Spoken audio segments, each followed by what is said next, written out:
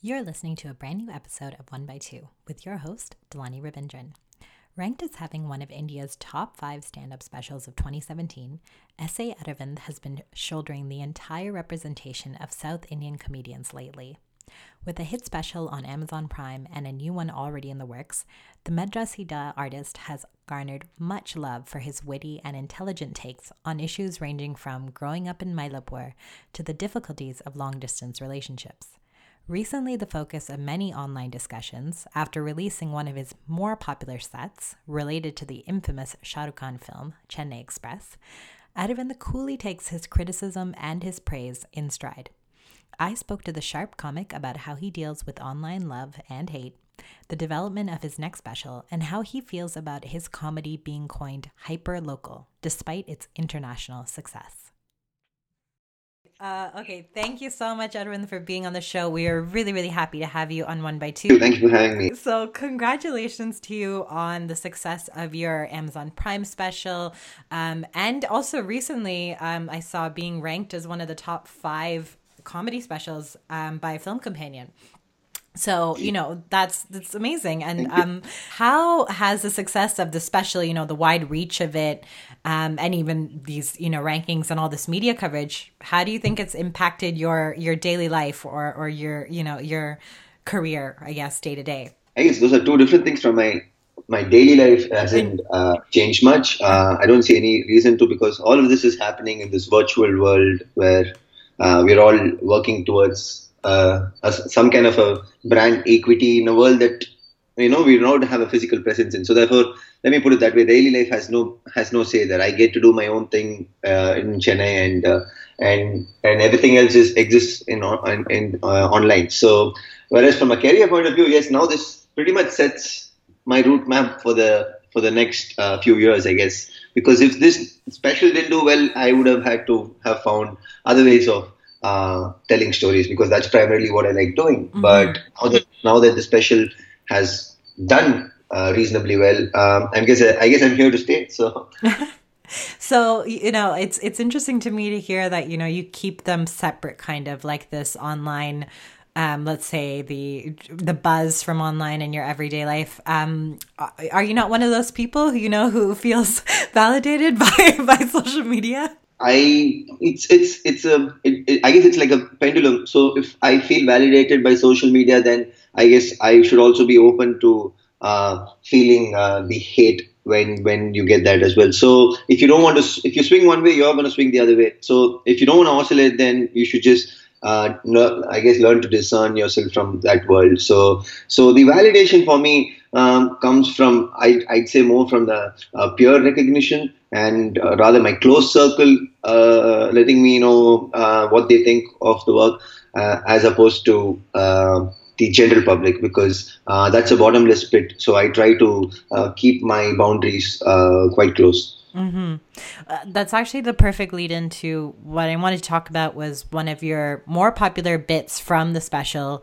You discussed this recent quote unquote Hindi imposition, and really amazing way of connecting it to the wonder that is Chennai Express, and that bit, definitely one of my favorites from the show, has also resulted in some pretty negative comments and backlash from certain people and certain communities.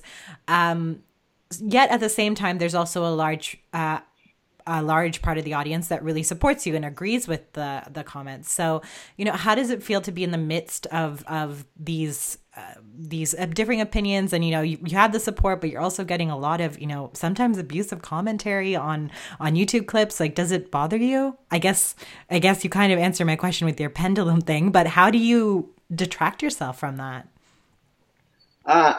So multiple questions, I guess. Firstly, yes, of course it bothers you, because I'd be lying if I say that I've reached this kind of some kind of a Zen state where I no longer oscillate and I've somehow found myself to be static. But no, that's not true. Mm-hmm. Because I do react, and my reactions is what actually ends up turning out to be my expression. It's because I reacted to Chennai Express that act happened, that joke came about. if I was if I was not a reactive and an opinionated person, then I can't be a stand-up comedian. So yes, it does bother you in both ways. But having said that, I'm still in the process of getting used to it, because I find the stand-up comedy is a new thing to our community and our culture, I'd say. So I mean, it's for the first time somebody's actually putting their opinions out there and being held accountable for it. And they as opposed to say heroes who just have to go and act in movies, and they're not held accountable for what happens in their actual movies. I mean, there is this convenience of, hey, I'm just an actor. So whereas in the case of a stand-up comedian, you are what you speak. So therefore the love is pretty unadulterated. At the same time, you also have to you'll also be held accountable, or rather you have to face some of the negative comments towards it and see what's reasonable in it, what you can take and ignore the rest. So you have to do it all. So it is new to me. I'm still coming to terms with it. I would be lying if I said I found a way to handle it. But right now I'm at a stage where it's numb, in the sense the impact is so big. You just can't give it credence beyond a point with respect to how much of the feedback do you take seriously and do you read into, because it's just massive. Which is why, like I explained earlier, you keep it to a close circle, and hopefully the close circle would be good enough to resonate the same views as what the rest of them are saying. Mm-hmm. So when you did, when you did that special and that tour, and that you had that bit in there, I mean, correct me if I'm wrong, it was just serendipitous that this, situation with, Hindi language and promoting and things happened, and that you released the clip, around the same time, kind of. Am I correct on that, or? That's a periodic thing that happens once in 6 months. You just give it 6 more months, yeah, it will happen. And it's been happening a lot for ages now. So, right. So the bit happened because I've always been exposed to such campaigns, and we've heard of the anti-Hindi agitations in the past. And there's always this North Indian representation of the South that happens in their work, and commentary from the South regarding that. That's a constant. So yeah, that bit happened on its own. Ever since Chennai Express release, it's something we've always talked about. And I wrote that lungi dance bit because when I had to tour Bombay and Delhi and generally the north of India, I needed something to connect with them. So the best way to connect with them is to connect with whatever they think of us. So this is opened my acts with just to say, hey, I'm this guy that you thought is all Madrasi and lungi and all, but no, hey, guess what? We aren't that way. So that's a good way to connect with something they already know of, and then slowly, reel them in to correct them. So that's how I used it as an icebreaker for my shows out there. Eventually, to be much more than an icebreaker, I guess. So with the longevity of this bit, or maybe the specific one, but that topic, were you suddenly expecting this massive blow up of it after the special came out? Oh, okay. I did.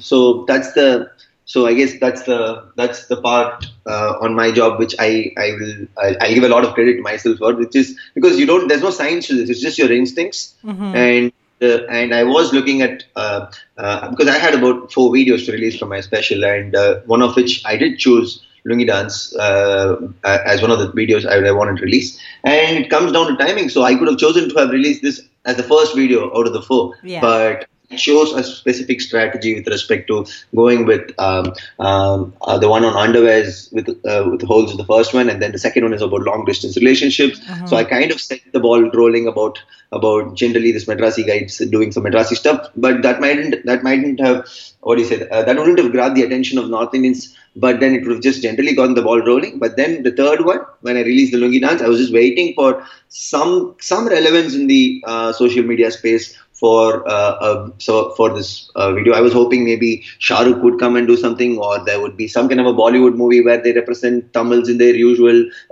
poorly informed way. I was just waiting for something. I didn't expect it to come from a government level Hindi position. I guess you lucked out there. Yes. So, like speaking on how you came up with that bit as kind of an icebreaker for maybe more North Indian audiences and stuff. Related to that, I read how when Companion was ranking the specials, they mentioned that sometimes your comedy could be considered, quote unquote, hyper local, and that if you're not, South Indian or Tamil, it might be tough to understand the depth of many of your jokes.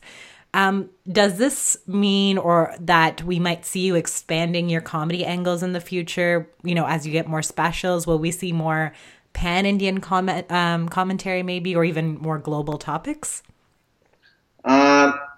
That is the challenge laid out to most comedians. I mean, even though they say they do call me a hyperlocal comedian or a hyperlocal special, Madrasi does and hyperlocal special, I do find that sometimes I do get annoyed by that, because it's not like the other comedians out there are all pan-Indian. Because again, it comes with the general assumption that if you speak Hindi, you're not hyperlocal. But for example, the guy who's ranked first is my favorite comic, and then Biswa, he's by far the best in India in my opinion. He's hyperlocal only. He is hyperlocal to the north of India, because because for us, for example, Hindi is hyperlocal for us out down south. Why wouldn't that be hyperlocal? Why is that hypernational? So that is something that always annoys me. I feel most of the comedians in the 17 are hyperlocal, barring the ones that just stick to English throughout the script, and English references and just English language, which is probably Kanan Gill and Veer Das.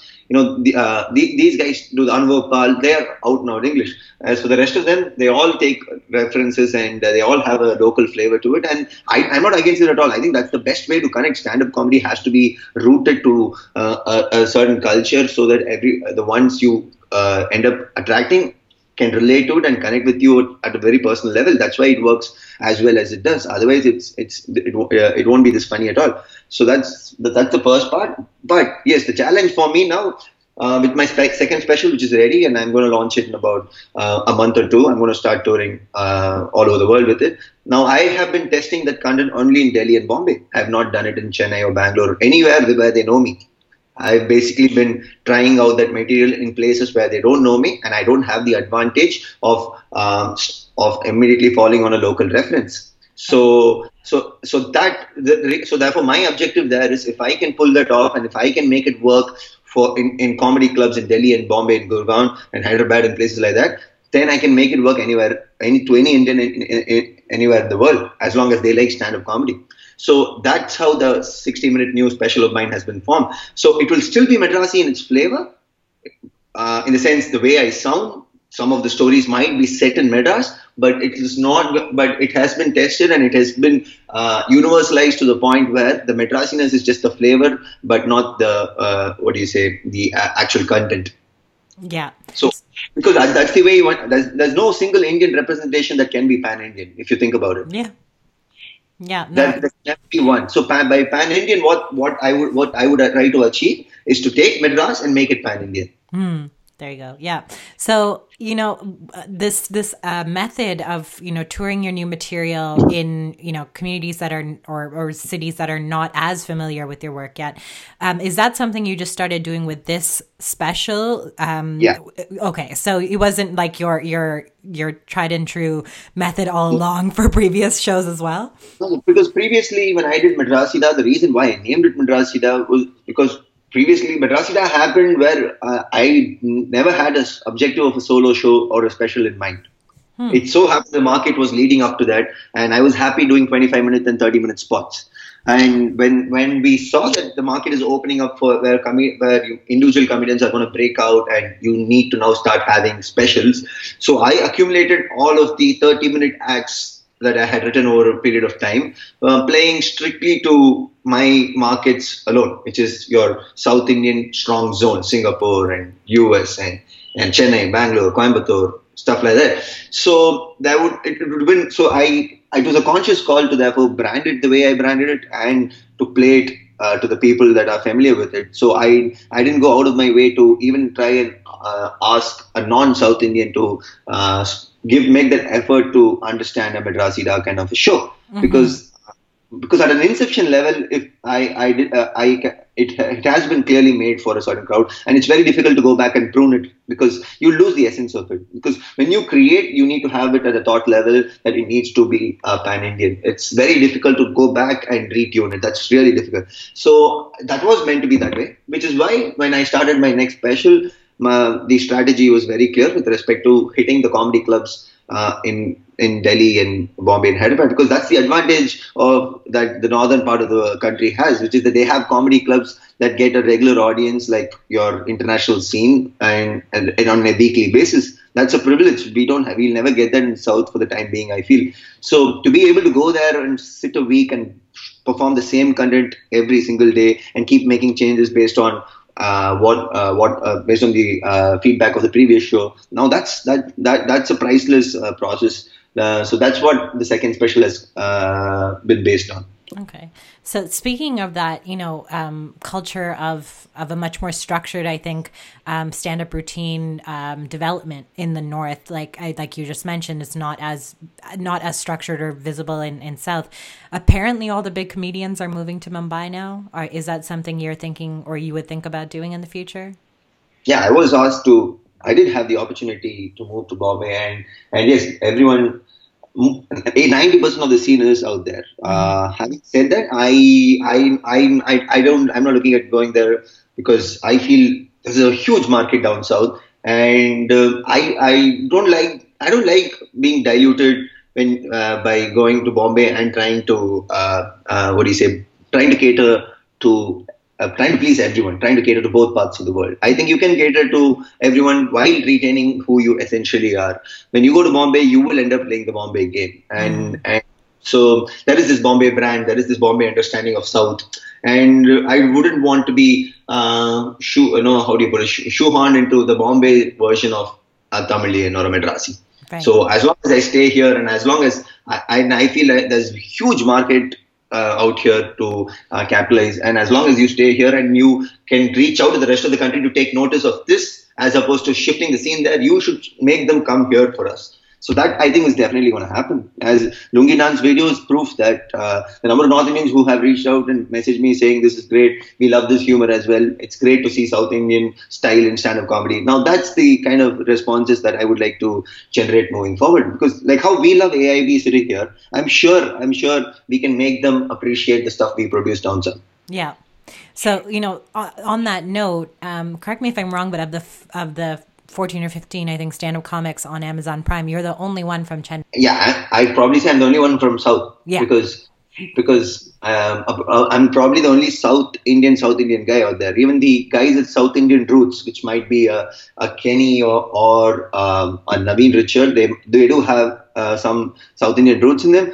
But they are extremely, how do you put it, Bombay and anglicized Indian in their... Identifying as right. And that's how they're comfortable identifying themselves as. So, which pretty much leaves me with having the pressure of dealing with... the shoulder of it. South. The whole South is on your shoulders. Which is why the Lungi Nan thing made so much sense, because it stereotyped the whole South. So. Right. It was just a good broad stereotype. So, speaking of that, do you spend a lot of time with local comics though, or up and coming comics in the South? And what are your thoughts on I was going to say Chennai, but let's say, isn't South India producing more of these more global comics like yourself?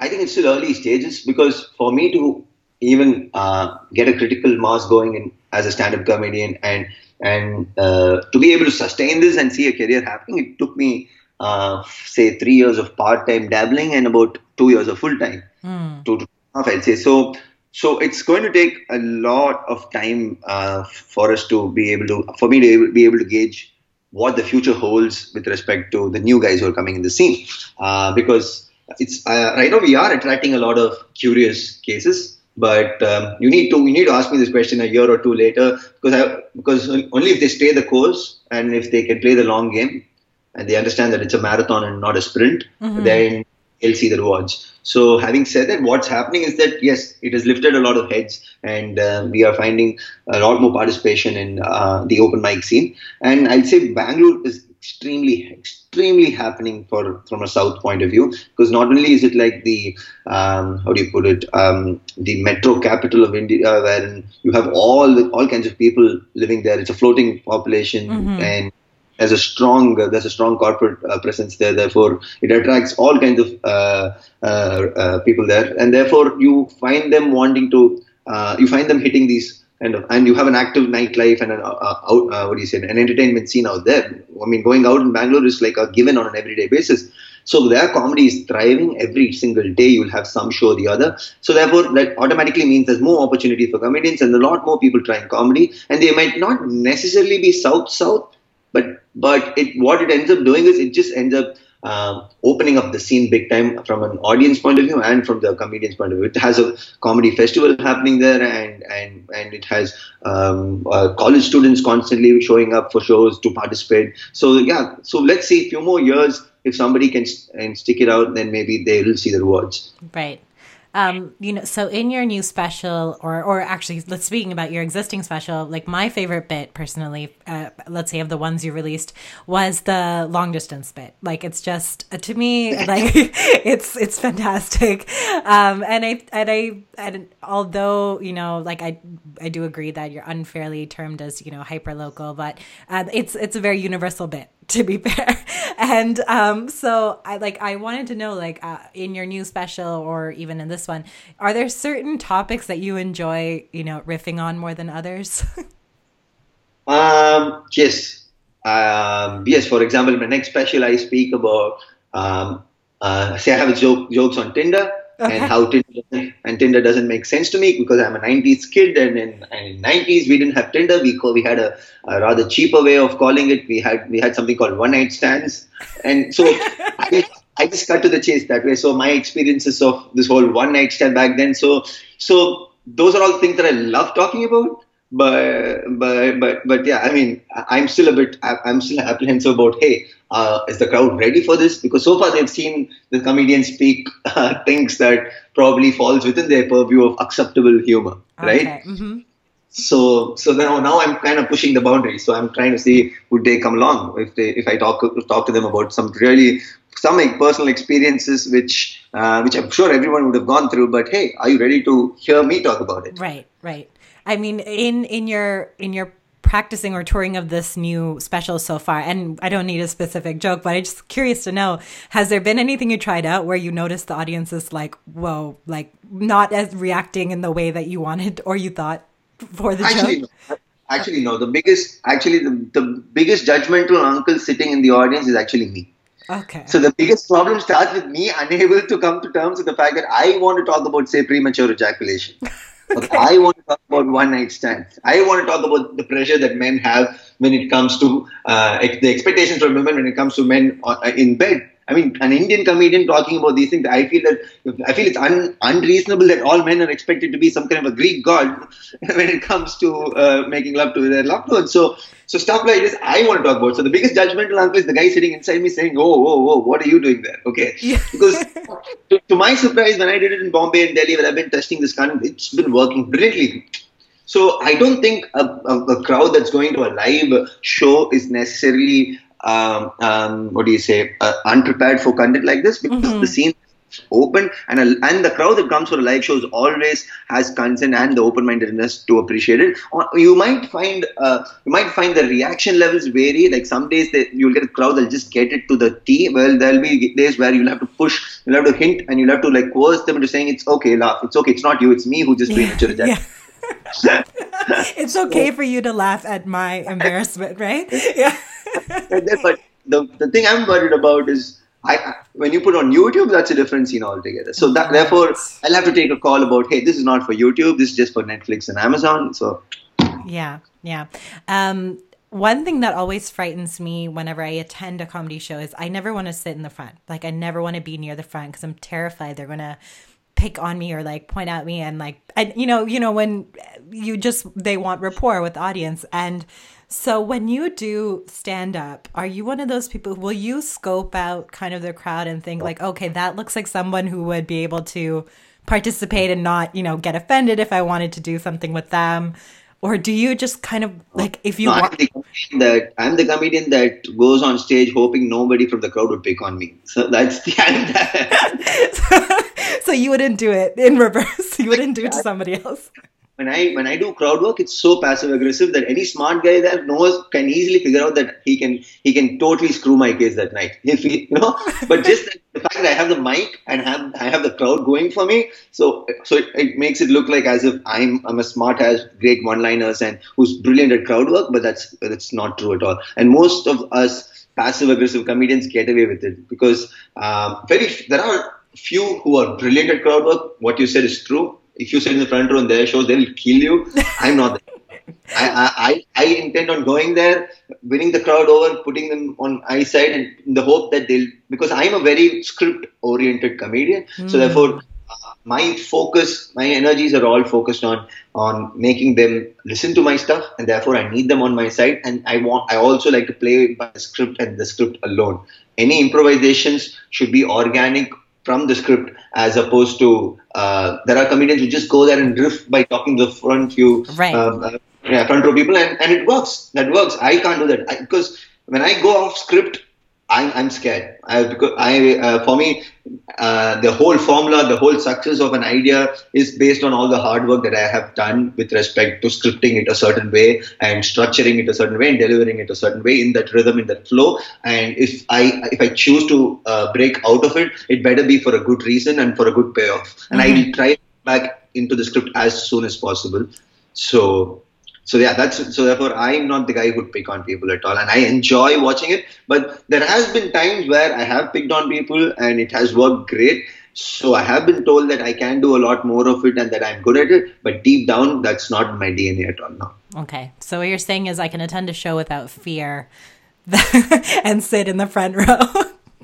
Yeah, I mean, people still come and tell me that no, you still pick on the people in the front row and you still, you still tear them a new one and all that. But having said that, I think, like I told you before, it's because of the fact that I have the mic and the crowd going for me. So it gives that perception. Deep down, if that person, for example, there has been many a time where the person I'm picking on has come up with some epic rebuttals, but I would never broadcast it to the crowd, and they can never hear it because he's in the front row, and therefore that's one cheap way of putting him down. You understand? I just dampened his comebacks. Mm-hmm. I just poured water all over it. If imagine if he had a mic, he would have taken over the show. Right. Yep. And I've been such an asshole sometimes. I'm sorry, you can answer that, but I've been such a bad person sometimes that he might have said something, but I would have just completely taken it out of context or broadcasted it back to the audience in a different word. And he'd be like, I never said that. I'm like, I don't care. They'll never know. It works for my joke. So you deal with it. So I'll be honest about it later. But that's the point. The point is I'm shit scared. Yeah. All right. Well, this is good news for me because I hope that I'm, somewhere in town in India when you're doing your next special, or hopefully you'll come to Canada with it. Either way, yeah. I mean, come. Shows in Canada so far have been my favorite ones. So yes, Canada for sure. Last time I did so in Canada and Toronto. Do you stay in Toronto? Yes, I do stay in Toronto, and I know, but I was not here in the city when you came by. So that'll change now because I'm not afraid to attend anymore. I feel like you won't pick on me. Maybe I'm going to ask you to. For sure. Verbally binding contract right here. Please don't pick on me. All right. It was such a pleasure to have you on the show. I'm really, really looking forward to the next special and to see where you take your flavor of comedy. And, congratulations to you on all the success so far. Thanks a lot, Dilani. I mean, it's a pleasure talking to someone who, for a change, I heard all the right questions about stand-up comedy and and I said all the things I've always wanted to say about the process of comedy, and and that's rather refreshing because most of the interviews are about, hey, how is your mother and father okay with this? How is it? How's life? All the girls are coming after you. Your sex life must be amazing. I'm like, this is not the question I want to be answering on. So thanks so much for making it such a fun interview.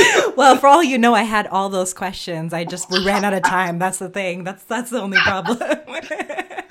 Super, I'll save it for the next time I have you on. Sure. Okay. You just listened to 1 by 2 with Delaney R, exclusively available on raga.com. This podcast series is hosted by Delani Ravindran and produced by Karthik Keramalu. If you enjoyed this episode or have some suggestions on how we can improve, please let us know. Reach out to us on Twitter or shoot us an email at 1by2.delanir@gmail.com. Thanks for listening and stay tuned for more episodes with your favorite South Asian artists on 1 by 2.